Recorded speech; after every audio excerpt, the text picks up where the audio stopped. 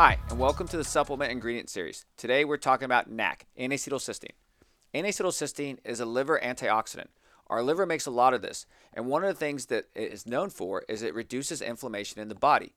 NAC has been used for years to reduce inflammation. Sometimes it helps with lungs, sometimes it helps with liver, sometimes it helps with brain, even digestive tract.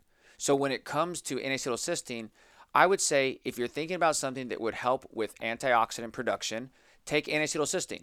We have it in our Liver Prime. And I'm really proud of our Liver Prime because the NAC that's in here, it has a high amount of it, right? But when you take a high amount of NAC, you got to keep that in mind. You're going to detox, okay? So if you take NAC, start slow, all right? Start about 200 to 600 milligrams, okay? And then go up to maybe 1,000 to 2,000 milligrams depending on your needs. Now keep in mind, this is a sulfur-based tripeptide, okay, that can detoxify the body and get rid of all the inflammation you're dealing with, which for some people, the detox is not pretty. However, it's a necessity. And for some people who want to support their liver on the daily basis, I can't think of a better supplement to take than N-Acetyl-Cysteine.